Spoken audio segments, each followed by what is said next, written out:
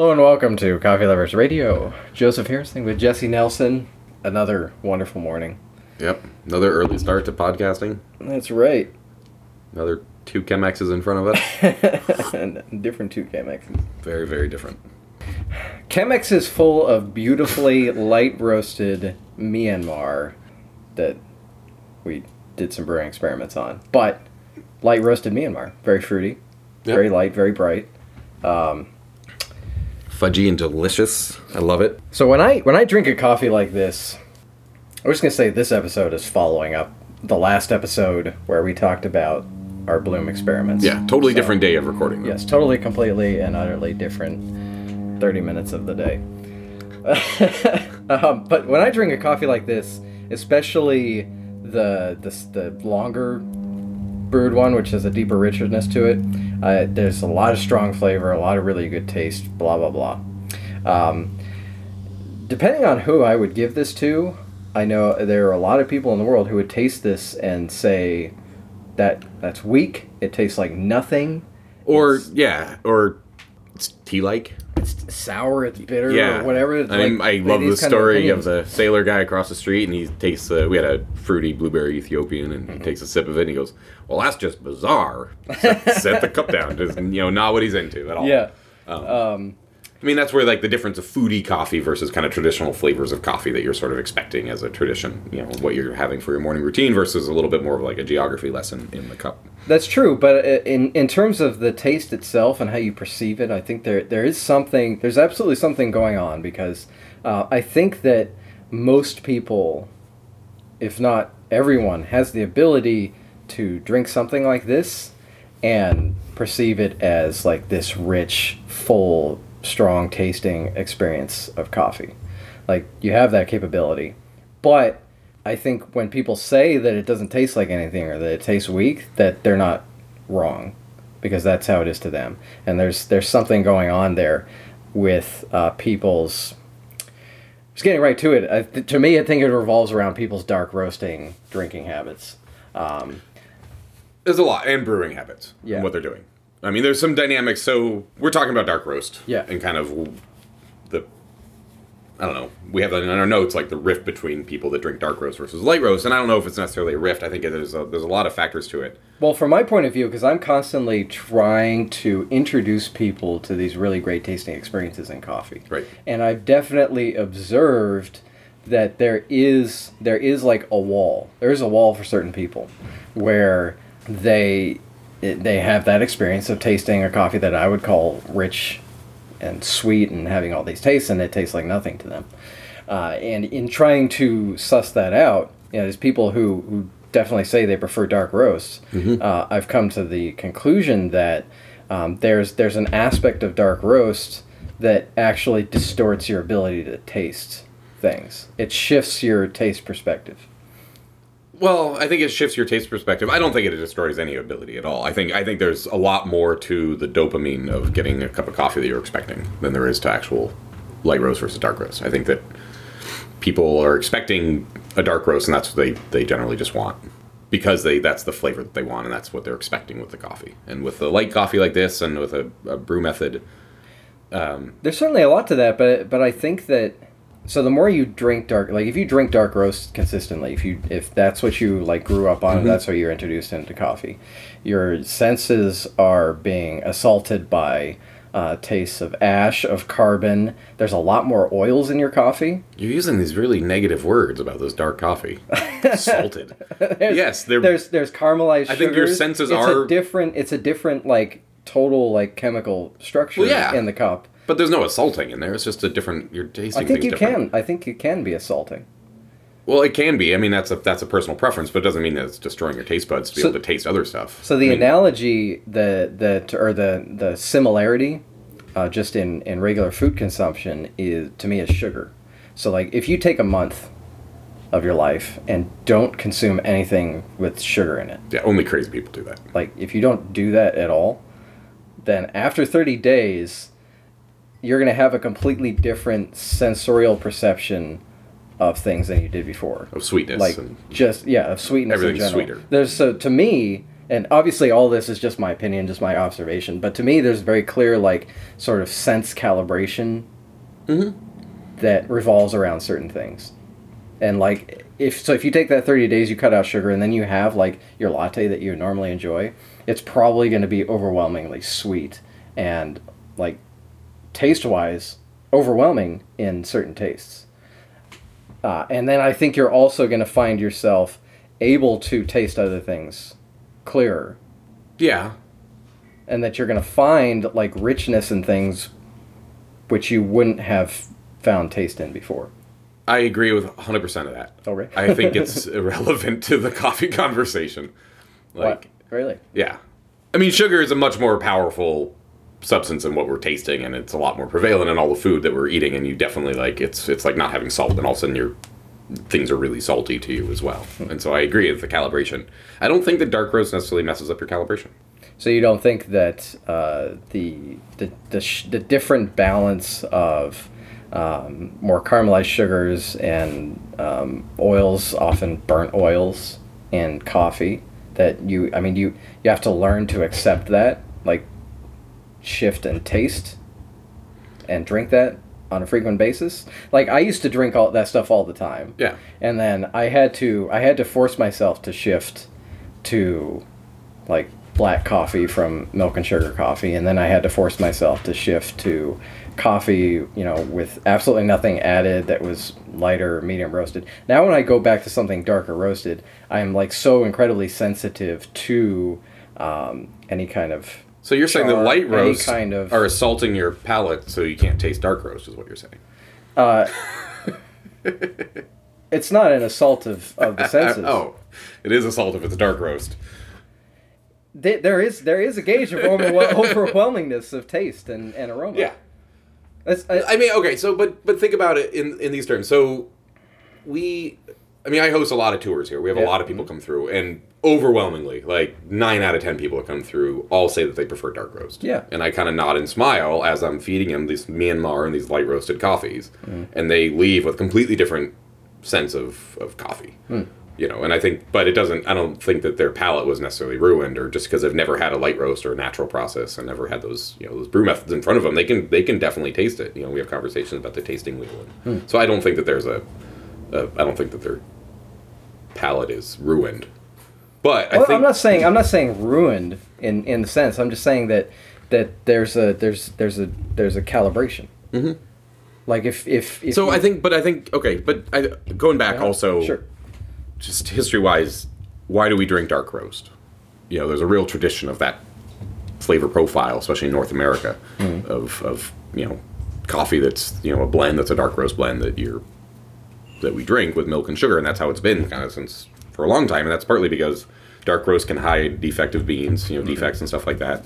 It can hide seasonal changes in the coffee supply and where it's coming from. Also, dark roast is a lot more water soluble, so you can brew it. It has a much wider window of brewing parameters that are acceptable to get those flavors out of there. So it just inherently makes all that stuff together, makes it an easier coffee to brew. And so that's just sort of how it fell into the corporate style of coffee. And we haven't started getting into this light roasted coffee until like the last probably cheaper 20 to years. Produce on a larger scale as well, I would suspect. Yes and no. You lose more moisture content, so you're shipping a more voluminous product. It doesn't weigh as much. But you can fiddle with your roasting parameters. Like if you're not concerned with getting a specific taste out of it, you can just be like, okay, let's make it shorter, hotter, faster. Totally. Boom, that's all the economics of dark roast. Yeah. Okay. It's a lot. You can save a lot of money and a lot of BTUs of gas doing, a quick little 9-minute dark roast versus, our traditional more 15-minute roast that we do here.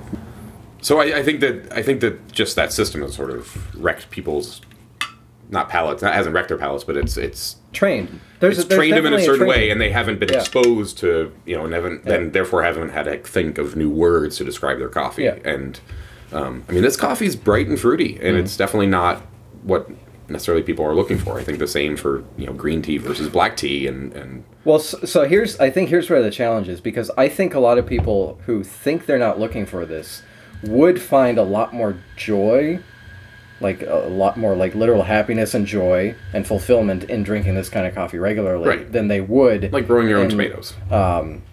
Yeah. I mean, Sure. being more connected and having, a better product. But also, I think there's been so little study done on like the health aspects of coffee, but I think there's probably as we do more research in the science of coffee, we're probably going to discover that We are drinking discovering burnt that. coffee Well, right. is not is not that great for you. Potentially. necessarily. I don't. What they are discovering is that the caffeine is more of a catalyst Yeah. to get our systems going, and that light roasted coffees, because they're closer to the original agricultural product, they have a lot more of the natural vitamins and minerals and antioxidants in there. A lot more antioxidants, and so then you get a lot more of those health benefits kind of absorbed with that caffeine. But also, like, I know that taste is technically a subjective thing, but there is definitely objective analysis of taste quality in They coffee. try really hard. I mean, they do it with all food and beverages, especially. But that calibration, so that people are describing this, using the same words to describe what they're tasting around the world. So you can have somebody in Guatemala is telling you, this is what the flavor profile is, and then that's something that's understood across the supply chain. I guess part of me is like looking at experiences like this coffee and saying, I know you're used to dark roast, but if you just had the shift in perspective, I don't know how you could possibly consider charred coffee more delicious than this. But what I've found, because we're Yeah. wholesale coffee and we roast all sorts of whole wide spectrum of coffees because we want to keep paying the farmers and keep selling coffee. So, Right, of we course. don't tell people what to prefer for No, their coffee. absolutely. So we have it all. And I find my appreciation and the palate I've developed for light roast then lets me appreciate the dark roast as well. So the things I've learned to taste in all the variety of lighter coffees, because there's a lot more variety of flavors in the different coffees of lighter roast like that. I will say that I think that you can have a good dark roast. Mm-hmm. Like, I've certainly had good dark roasts before. I think it's hard to do like a really actually good dark roast. If I started drinking, like this is what I believe, if I started drinking just dark roast consistently, then I would end up having a really hard time tasting the good stuff in here. I guess that's what I'm getting at. Like, if I spent a month drinking only dark roast and then I came back to drinking this, I wouldn't have anywhere near the perspective of like the differences between these two cups from last episode. Last week, you mean? Yeah. Yeah. I don't know. I don't really have an opinion on it. I'm not willing to test that out. We got our new dark roast single origin. We can set you up. I really do not want to drink. Can Conduit sponsor your dark roast experiment? How much do you want to pay me? I don't know, like 4 pounds of coffee. How much do you need? You just want to supply me with coffee. I'm not dark roast. I'm not short on. I'm gonna say no. Maybe there's a guinea pig out there who wants to test for us. I don't know. I also don't know what use that would do. Obviously, well, so here's the thing. This is a ponderance, right? Would it be like the sugar experiment of not having sugar for a month? Like, would you come back to a light roasted coffee after a month and be like, wow, that blew my mind. There's berries all over there. It's sweeter. Like, this is so much more intense. Like, it might be a really good exercise of your palate to. It could be. Yeah, I might have to start thinking about maybe doing that. Maybe one day of no, but I bet even just a week.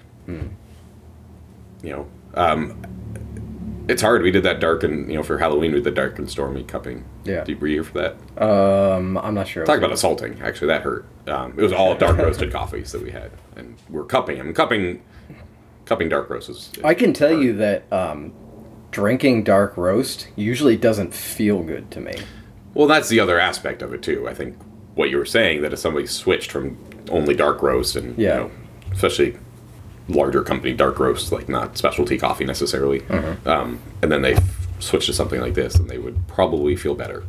And that's another topic that we're going to talk about soon, as far as like the words that we use to describe the coffee. Yeah. I think. And we get people that say, "Oh, I don't like, I'm supposed to, coffee makes me, it's too acidic." Yeah. It's like, well, what kind of acid? Because there's acids in the natural product, and there's acids that come as a result of the dark roasting process, and they do different things too. And I agree that dark roast has that more like the acetic acid that gives you heartburn and kind of hurts a little bit, versus the bright and fruity stuff that might. Right. Yeah, I was reading someone's someone had done a review on some drip brewer or whatever, and they were comparing it to they usually do a French press, and they were describing the drip brewer as being less acidic than the French press. And I'm thinking to myself, it's not technically accurate. It's probably that your stomach doesn't like all the oils that's in the French press, and the drip brewer is capturing all those oils. Yeah, I mean, you can't have that comparison with a paper filter versus a... But they're just, someone who likes exploring coffee, and we have all these, like, this is why this conversation comes up, because coffee is so fascinating, and everyone has their individual perspectives and experiences. Yeah. And they lead to, I don't know. But I think it's great. Even if you assume that you like dark roast and you plan on drinking that forever, I think it's a good experiment to also try lighter coffees, then go back and taste your dark roast and find other different dark roasts. The Costco versus the Tony's or Ladro or ours at Conduit. Like very different coffees. We tend to, grocers in our position like Conduit, like we tend to buy nicer coffees. The bottom line is, so it's a better product to start with. So then the dark roast potentially is just a better coffee in general. Yeah, for sure. And also, what degree of dark? Yeah, it's interesting. Since Keep going. thinking about these sorts of things, my particular perspective on taste, my personal perspective on taste. I've done the sugar experiment, and that has been my observation. Like, I look back and I try dark roasted coffees, and I'm much more sensitive to them now than I used to be.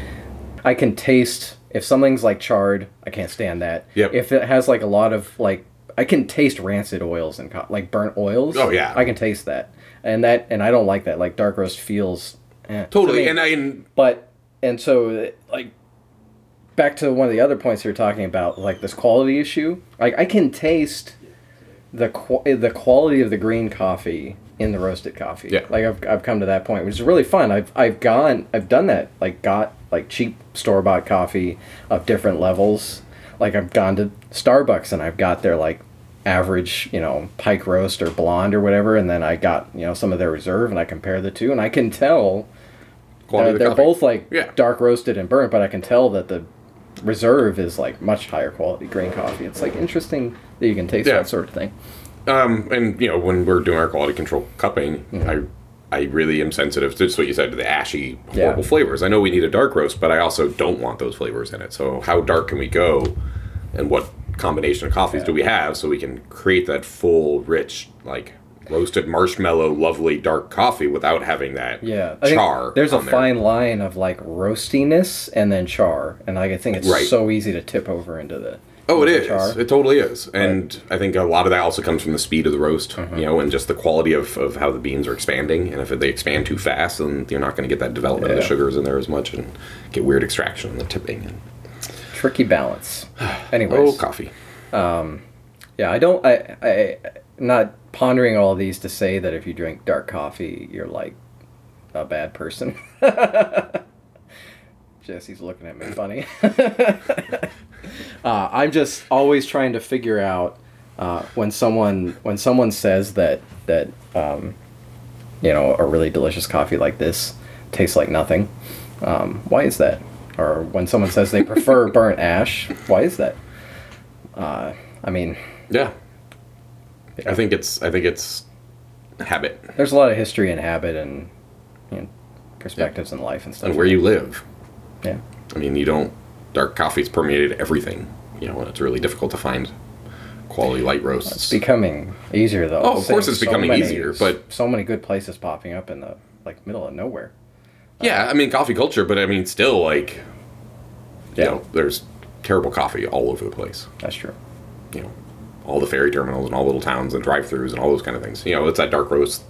You can get that spectrum of brewing, so you just get that coffee. And most people still aren't drinking coffee for the sake of drinking coffee. They're drinking coffee so they can have their sugar and cream addiction as well. Right. And that's the vast majority of coffee drinks, and the bread and butter of all these cafes is selling a mocha. You don't make money on a shot of espresso. You make money on the 16-ounce milk and the sugar and all that stuff. There's definitely a growing trend of people who are getting more interested in coffee, but that's for a different episode. Yep. So, experiment. Yeah. Always email us. Play around with your coffee. If you do the dark roast thing, let us know. we'll chat about it. Yeah. Maybe I'll do it sometime. Although it sounds worse than giving up sugar for a month. Oh well. Cheers. Cheers. You have been listening to Coffee Lovers Radio. Please subscribe, rate, and review on iTunes. Support the producers. Check out Coffee Lovers Magazine at coffeeloversmag.com and download our app. Also get yourself some fantastic coffee from Conduit Coffee at conduitcoffee.com.